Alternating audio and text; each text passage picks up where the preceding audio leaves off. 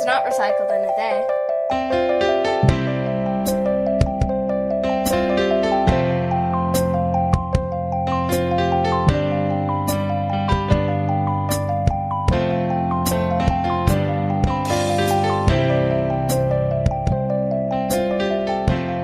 Hello and welcome to Rome Was Not Recycled in a Day. Keith and Molly back for another episode that helps you to incorporate recycling more into your daily life. Molly doesn't have her line with her. I do. I was listening to you. Sorry, I'm ready. No, go. You're good. You're good. Something about daily life or something. What are we doing, Molly? Yes, we're here to discover more ways to recycle and also stay up to date on the ever-changing recycling world. And we'd love to hear from you listeners. Yes, we would. We would. We would. We have a website. We have a really cool website, I'd like to say, and it's got more stuff on it than it used to because it's a really cool website. Yeah, so we've got the contact form that we've talked about a whole bunch on the podcast. So if you've got show ideas, if you've got feedback, if you got comments on you two are really corny, like get a joke book or something, or if you want to keep up with things that are too small to fit into the podcast but are still important enough to talk about, we've got a blog now, Molly. Sweet. Yeah, how cool is that? It doesn't have much yet, but it will. So keep an eye on the blog. You can just go to RomeWasNotRecycledInADay.com, where you can check out the blog. You can check out the contact form. And if you missed a past episode, they're all still there for your listening pleasure. Yes, indeed. But speaking of listening pleasure, well, actually, not exactly listening pleasure. No, that was a bad segue. But speaking of you know, it's the time of year when people are spending more time outside with outdoor pleasure. See, yes. I told you it was a bad segue. I'm with you, though. I'm with you. But it's summertime, and hooray! And it's been summertime longer in some places than it has others. But I was going to say this is part of the Recycling Rome Room by Room series because it's about my favorite room that isn't a room. It's the backyard.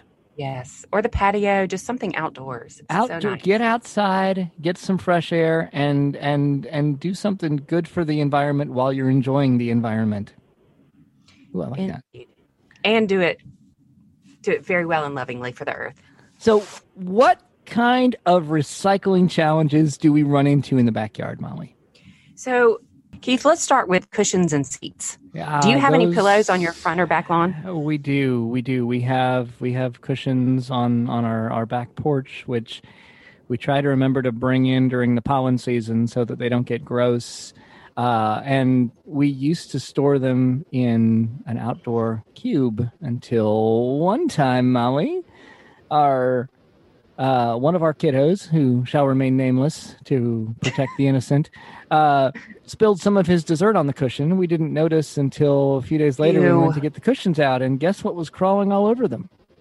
So now. Yeah, it was ants all over the place. They were having a picnic, pun intended. So what can you do when your cushions get so gross that you can't keep them anymore? Okay. So this is a big problem for me because there is not an easy solution while I was looking this up. So the cushions, like you said, if pollen gets on the fabric part, it can also get deep into the foam part, as can different types of tiny bugs that you can't see. Yeah. So like cutting off the fabric or unzipping the fabric and recovering the foam is not a great option because there might be infestation of something. You don't know who's living in there. Yeah, something's living in there. A friend of mine shared that he tried to burn his as a teenager. Like they put lighting, what is that fluid? That lighting fluid? What's that called? That you roll with? They wrote their names in their cushions and then they lit them on fire thinking that would be real fun and a great way to get rid of it. Well, that doesn't work. So don't do that. You can't burn them. I can't even imagine what that releases into the air with all of the different polymers they put in those. Yeah, gross. Air quality. Yeah. Putting them in the landfill has been the go-to option. I have no idea how long it takes that foam to break down, and I don't know what different companies allow in that foam. So I don't know if it's mostly plastic origin or if it's more cotton wool down, I don't know. So the more natural it came from, the quicker it will break down in the landfill. The one option I did see, and listeners, we would love to hear from you, creative ways that you have solved this problem. But one website suggested that you find a pet shelter and you take your cushions there, because sometimes they can spray it with whatever to make the bugs go away that's okay for a pet that doesn't poison the pet, or maybe there's some palliative care going on where you just need a cushion for a little while. But I thought that was a great reusable solution, but I'm not sure what the pet shelter would do when they were finished with the foam cushions. That's really cool, though. So they could use it for bedding or things like that? Exactly. But that was my favorite, but ish solution. So I don't know. So we need some solution there. Right. Interesting. Okay. So yeah, we'd actually love to hear some more ideas, because I'm sure there's a gazillion creative things to do with old cushions. So please head over to the website and share those. And you could be a celebrity on the next episode when we talk. Yes, we will highlight you. Yeah. Okay, so we're done sitting on the cushions now. Now it's time to get up and do some work. So if we're going to cut the grass, how do y'all cut the grass at your house, Keith? I'm ashamed to say we hire somebody who comes in with his louder than a freight train lawn tractor So you're investing in a small business. We are investing in a small business who is investing in using up petroleum to do noise pollution in the neighborhood. Yes. Yeah. Yeah. So some options here. Always good to invest in local business, of course. Thumbs up to that. Also good to move away from petroleum-based lawn tools, even though those tend to be the strongest, the quickest, the fastest, the easiest, which tends to be how we approach lawn care, which that's a cultural thing that we can work on individually, is slowing down and maybe enjoying it a little bit. You stop and smell the roses while you're mowing. Literally. Yeah. Mm-hmm. Yes.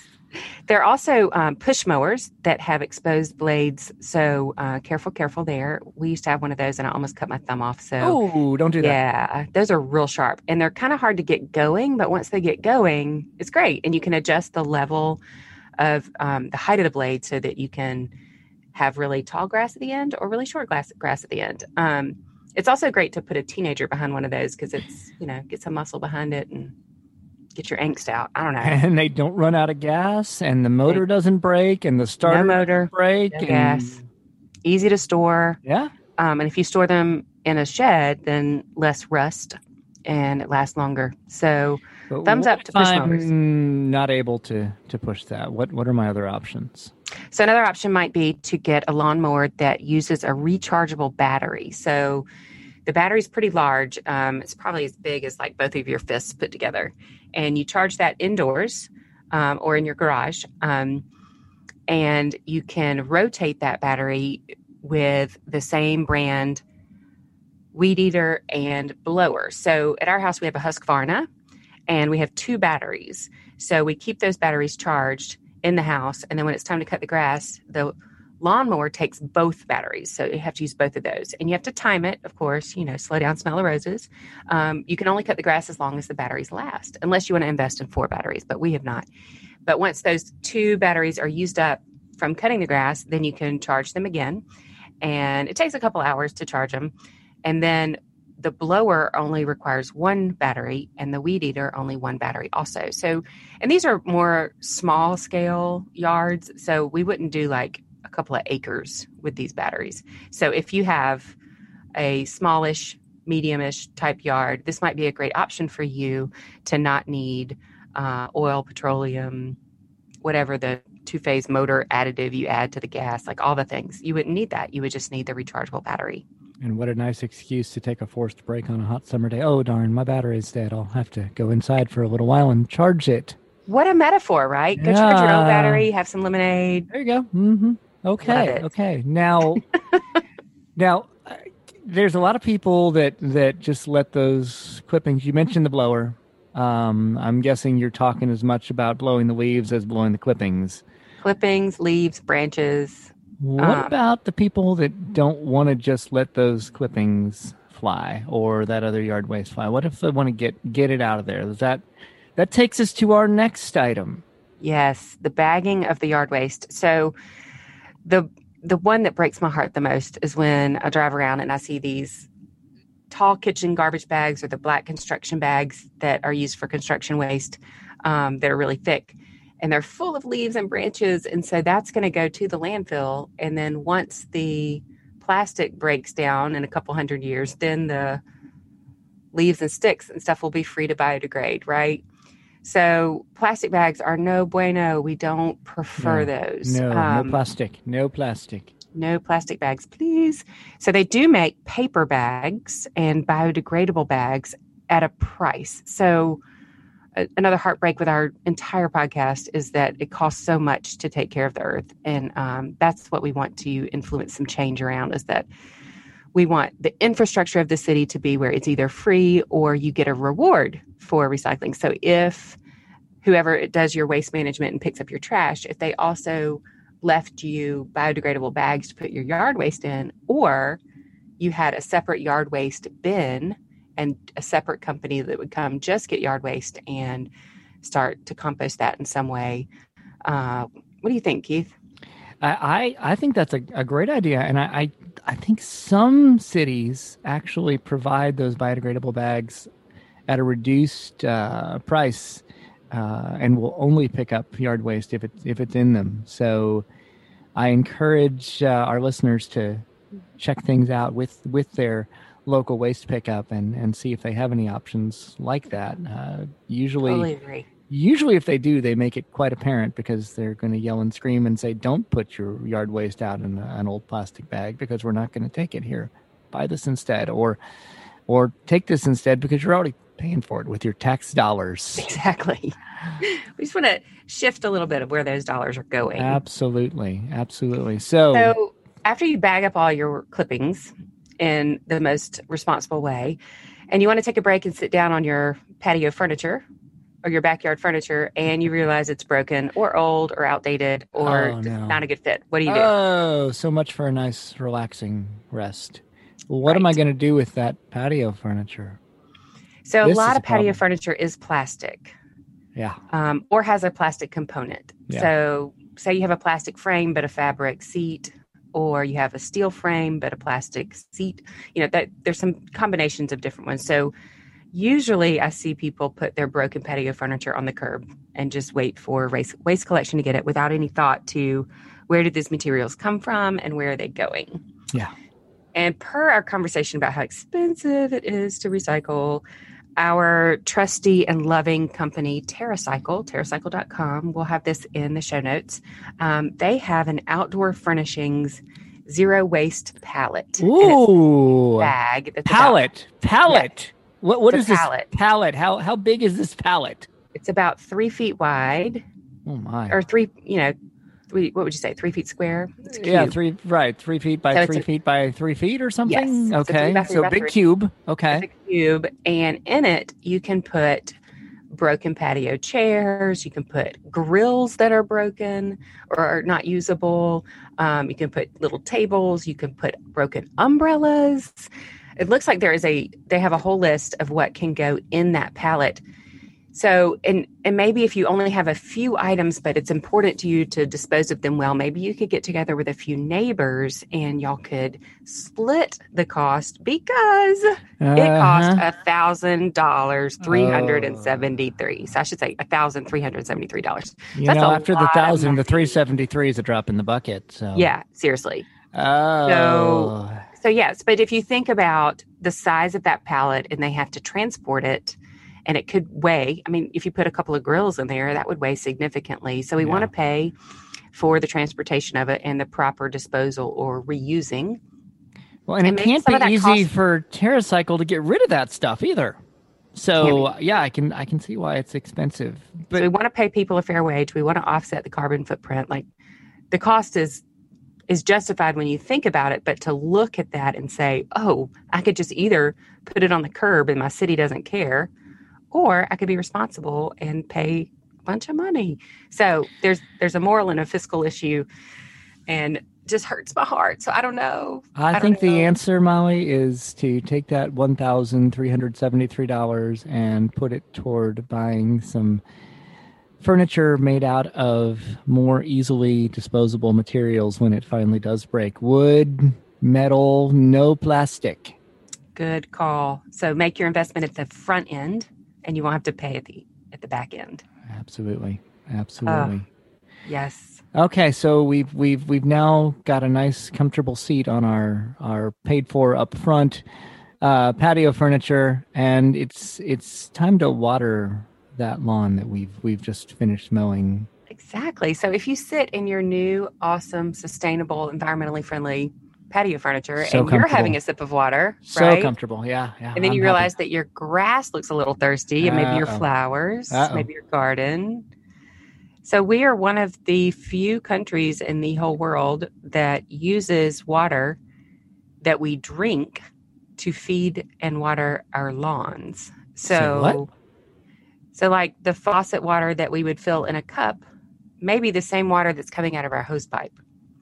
So that's something to think about, is how do we be more responsible about like gray water? So if we use certain detergents and certain soaps, then maybe that water can be used into the lawn.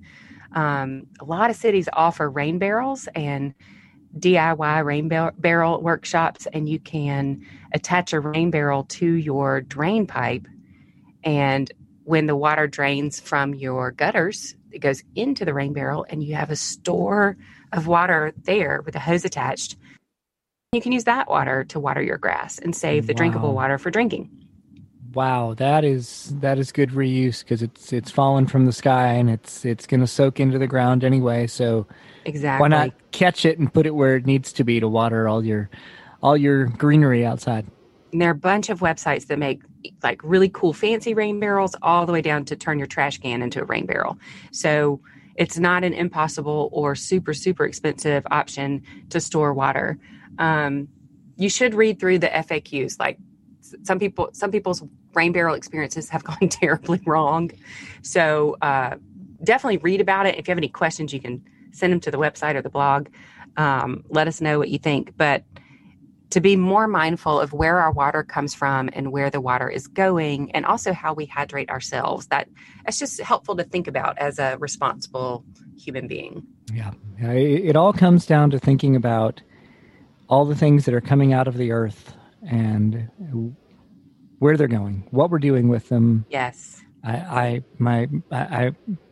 There's a reason in reduce, reuse, recycle that recycle comes last. There is such a reason. And there's a reason, too, that they have added refuse as the first thing. Just think about if you really need it. Wow. Because if you don't, then just like if you get a drink in the drive-thru and they hand you a straw and you can say, oh, thanks anyway, I don't need the straw. Yep. Refusing the straw is the first step. Or refusing the plastic patio furniture. Refuse the plastic patio. There you go. The refuse plastic it. bag for your yard clippings. There you go. Refuse it.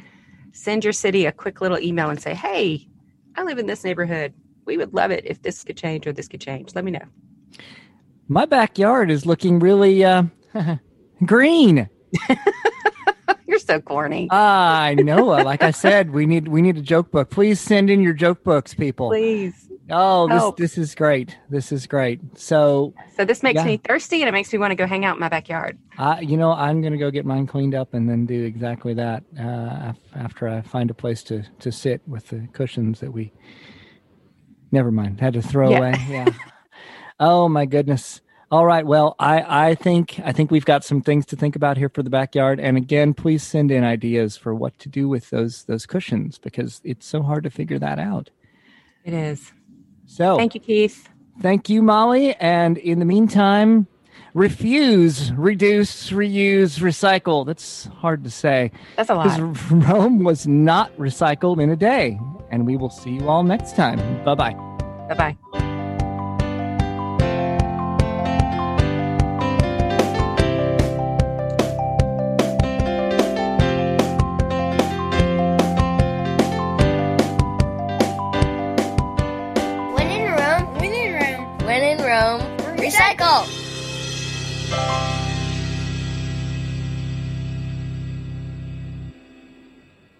has been a production of Moose Crossing Studios.